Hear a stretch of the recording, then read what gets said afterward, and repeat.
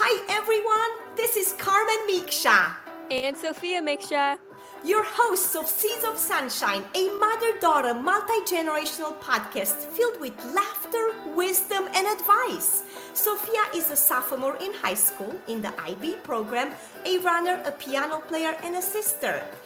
I have a BA and MA degree in English and have published 2 poetry books and a tennis book, which you can find on Amazon or on my website, carmenmixabooks.com.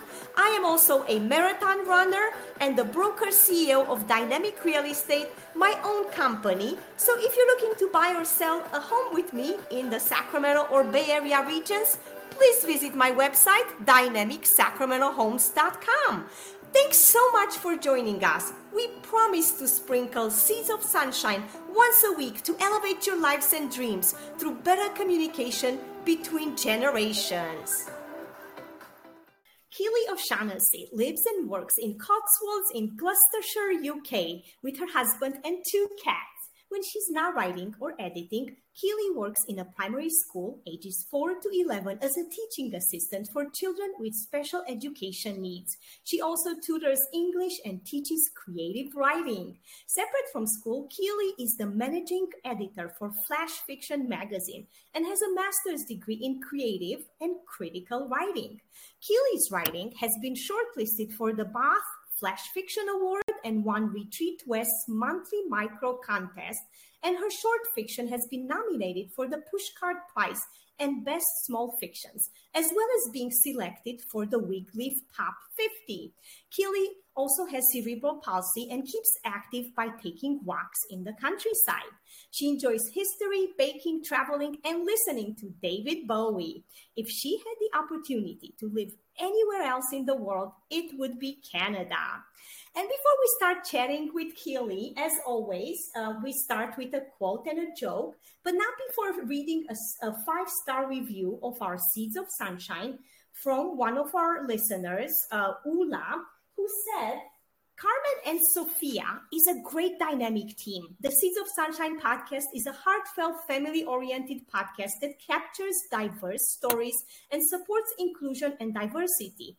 Thank you for being authentic and true to reaching across generations positively through meaningful stories on this platform. Thank you so much for this wonderful review. We do aim to be inclusive and as diverse as possible and to reach across generations from small kids all the way to grandparents. You know, that's our goal. And the quote for today, Keely, is from Janet Borroway, which is on your website. And it goes, if specificity as well as concreteness is crucial to vivid writing, so too is the significance carried in those concrete details, the ideas or qualities that they suggest, the way they reveal character, attract, or warn us, the way they lead us to think or feel. And now the joke, you might be able to help me with this one. It goes like this. What does an author have after they get abdominal surgery? What do they have left, Keely? I couldn't tell you. They have a semicolon. Abdominal surgery. Very good. Welcome to Seeds of Sunshine, Keely. We are grateful and honored to have you here. You live in UK. We are in the US. And it's just such a breath of fresh air to bring all kinds of voices from all over the world. And I'm so glad we connected through Medium, through one of our common friends, and that you accepted my invitation. Welcome. Thanks for having me. Oh, yes, of course. And at Seeds of Sunshine, my daughter and I strive to bring interesting and diverse voices from all over the world. And since today she's at school, because it's 10 a.m. here, she wanted me to ask you this question. She said, Mom, please ask the writer from UK to give an idea what life is like in Gloucestershire, UK, and what does she like most about it, and what does she dislike about it or think it needs to be improved? Oh, good question. I suppose the thing I like most about living in the UK, especially in Gloucestershire, is the countryside. We have lots of really lovely kind of green spaces.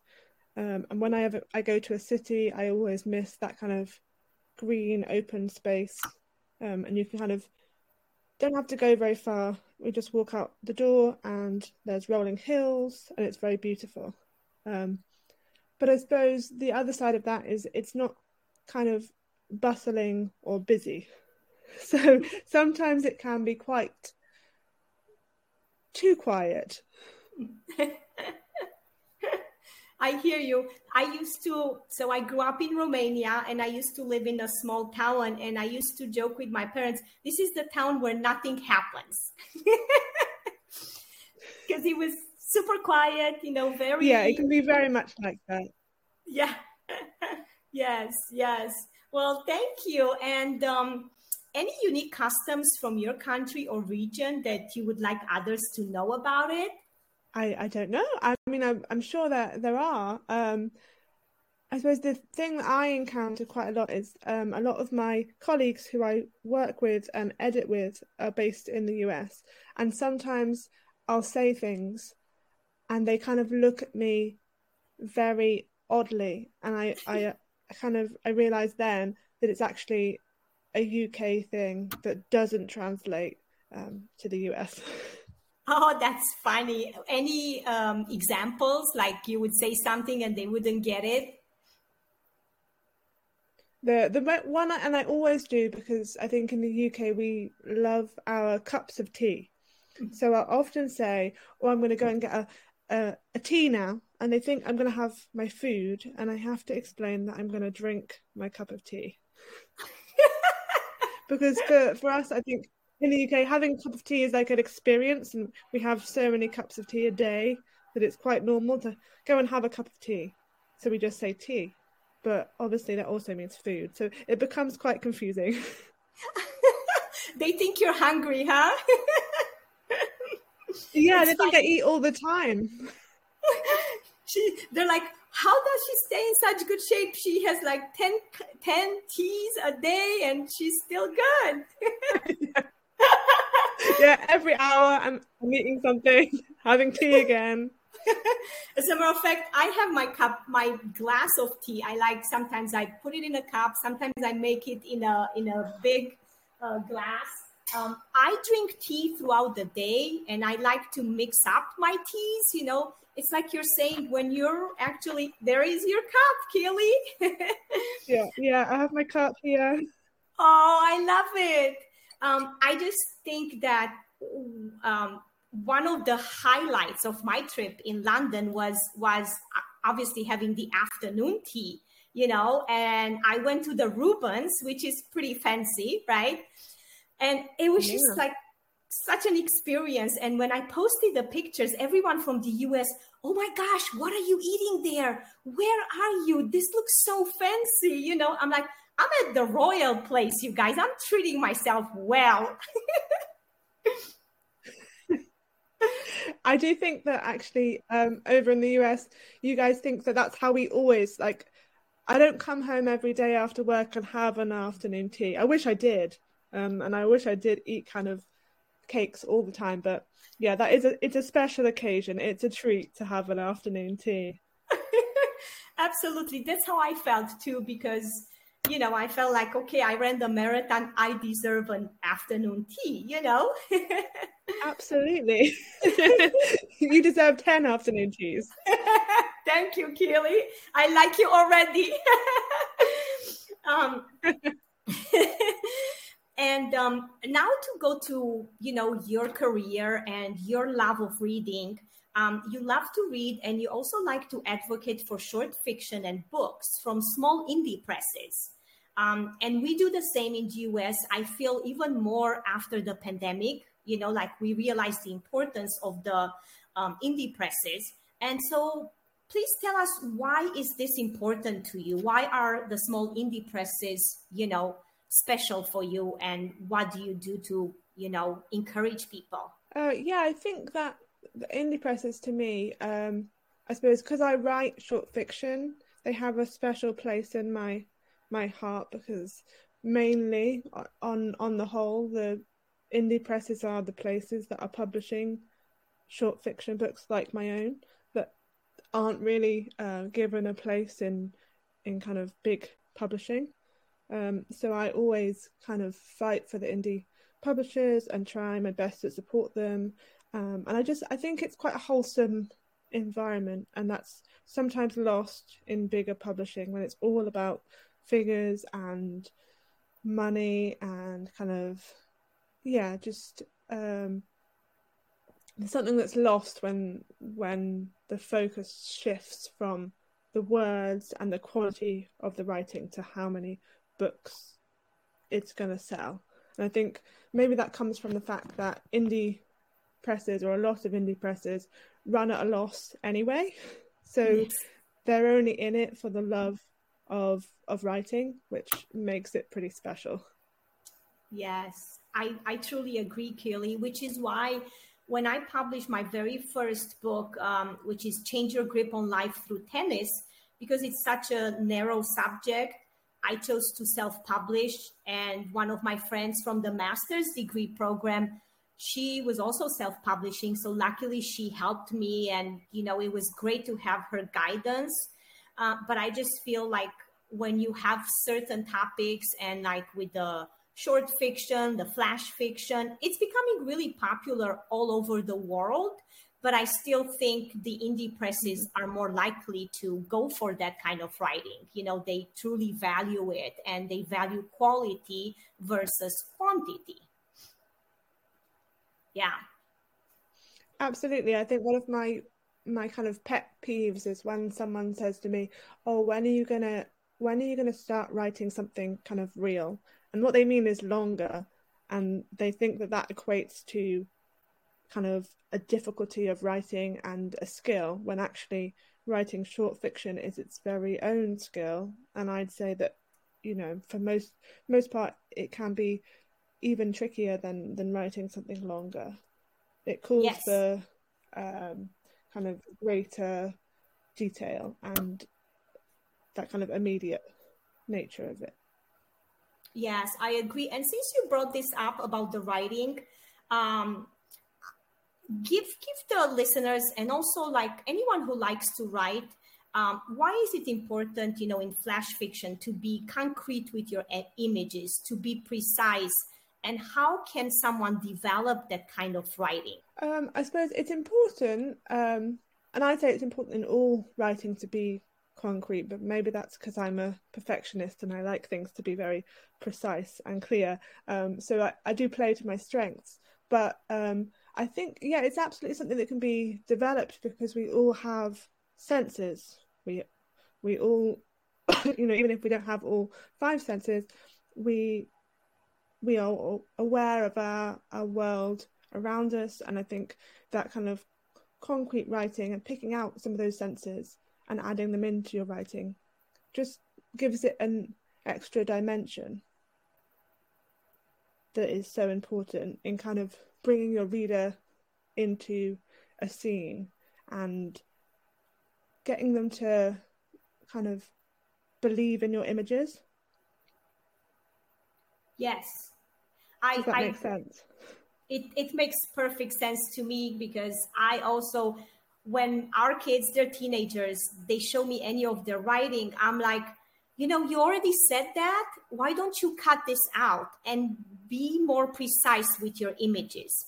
Be more concrete. And my daughter, especially, she's very funny. She goes, "You're so picky, Mom. Our English teachers are not as picky as you are." And I'm like, you know, I'm also a writer, and I want you to write well. You know, just, I'll be back. I'm not helping them rewrite. I'm just saying, this whole paragraph, I want you to bring me in that scene. Show me, be concrete. Don't be vague. Don't be like beating around the bushes, right? Take me there. Absolutely, and then I come back into the room and she shows me and I say, see, it's so much better. Yeah, that's great when you can kind of, and I suppose I tend to push people quite hard when I'm working with them, and they kind of sometimes will get kind of cross at me because they think, but I like it like this. And I say, just trust me, let's just push it as far as you can go with the detail. And then they'll put in that extra little detail that's pulled somewhere out of their memory or kind of that image that they've kind of pulled from the back of their mind, and they put it in, and you go, now it really sings. And they go, Yeah. oh wait, yeah, that's so much better. And then, but you did that. I didn't come along and think of that image. I didn't make it better for you. You had that in there all along. Yes, quite powerful. And there is a quote on your website, and that really talks about exactly what we were saying about the flash and immediacy of the writing. I love and I will dive into most forms of writing, but do gravitate towards shorter works. I'm drawn to flash fiction because of the level of clarity it calls for and its need for constant forward momentum. For me, there is nothing more exhilarating than landing on the exact word or image that conveys your meaning perfectly. In flash, immediacy and urgency are everything. That's quite powerful, Keely. I was listening along going, did I write that? That sounds good.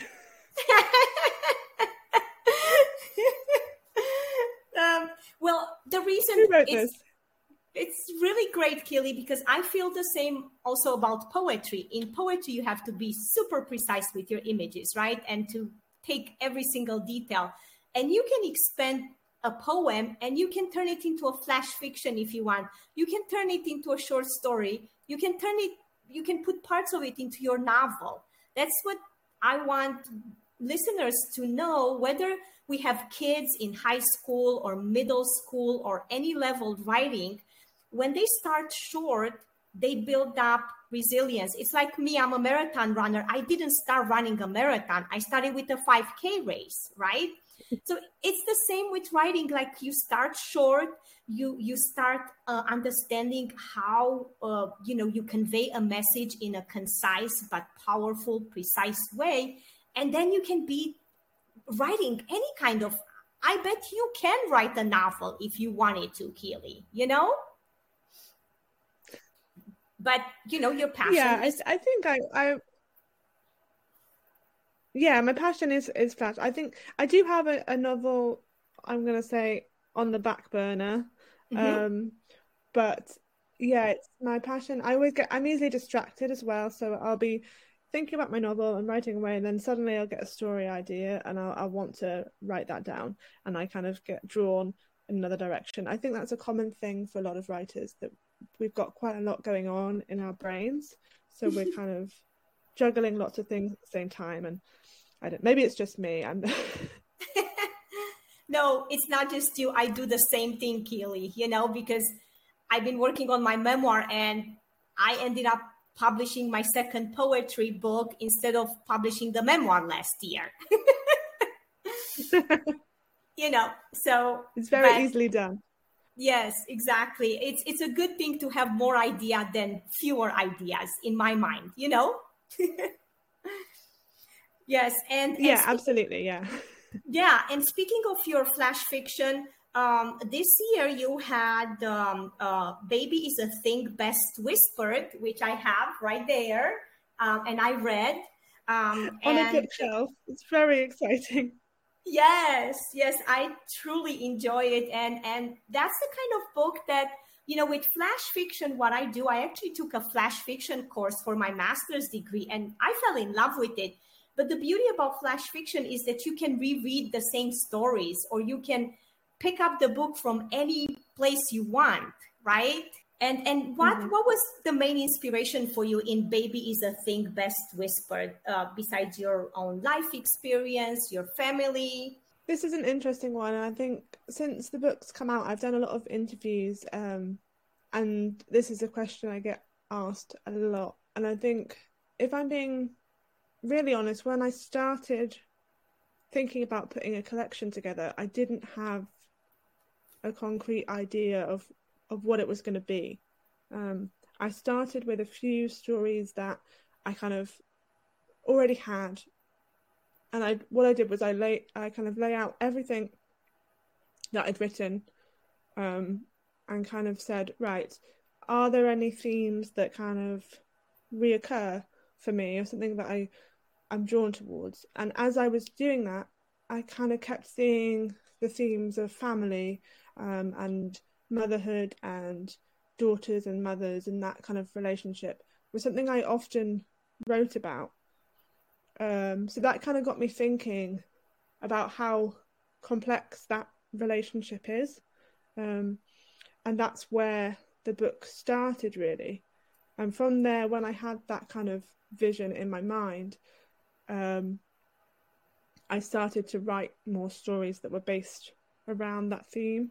And I kind of started thinking, well, I like this idea of generations and moving through from childhood and seeing how motherhood and womanhood shifts through the generations. Kind of birth, childhood, the teenage years, to then how adults perceive motherhood. And it was just kind of an interesting idea to me how some things remain the same and then other perspectives are completely shifted from child to adult.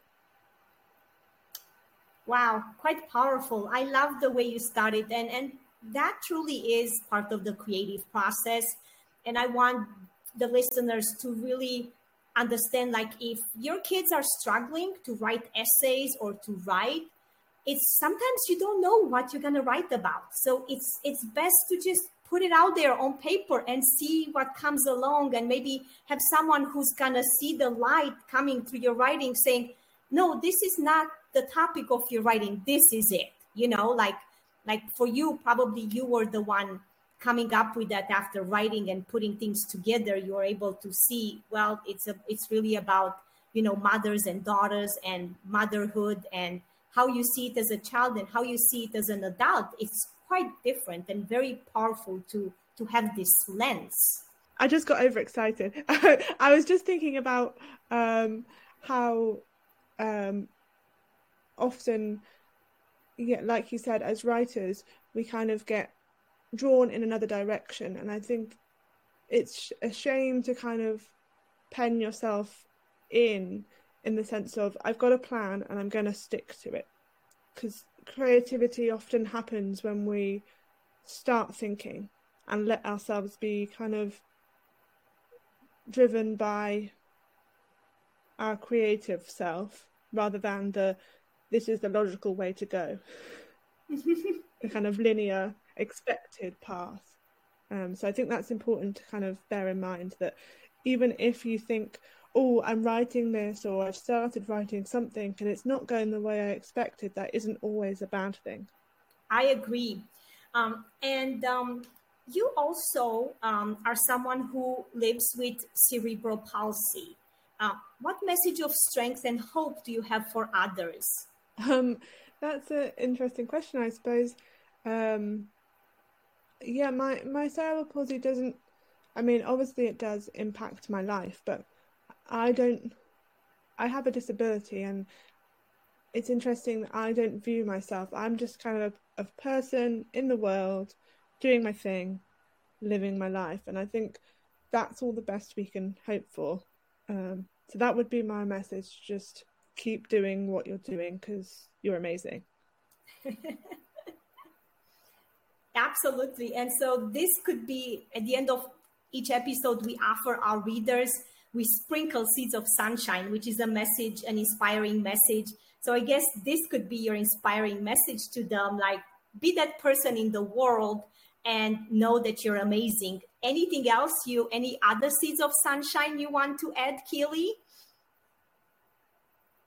Adding to that, I suppose every person is different, and every person has their own set of difficulties and struggles that they're overcoming. And I suppose something that I always try and bear in mind, no matter kind of what you encounter in the day, but when you meet someone and they might be having a bad day, they might be having struggles that you know nothing about, and try and bear that in mind and always be kind, because you don't know what someone else is having to struggle through. Yes, absolutely, Keely. And before we let you go, how can listeners buy your books and connect with you online? Yeah, I'm on Twitter as Keely O'Writer. I'm on Instagram, and I am my books are available on Amazon. And also I have a micro chapbook that is available on Ghost City Press. So that's a really short 5 stories, 10 pages, and you can download it for free. Wonderful, Keely, and I will include all this information in our show notes. And I want to thank you so much for joining me on Seeds of Sunshine. It was a delight to talk to you, and I will always drink my tea and think of you, Keely. Thank you so much. It's been really fun. Have a lovely, lovely evening. It's evening time there. Bye, Keely. Seeds of Sunshine is a proud supporter of Sacramento Youth Center, and 50% of your donations are going directly to our local branch. To contribute and support our podcast, please use the Coffee app, which you can find in our show notes. It is greatly appreciated. Wishing you a great week full of sunshine.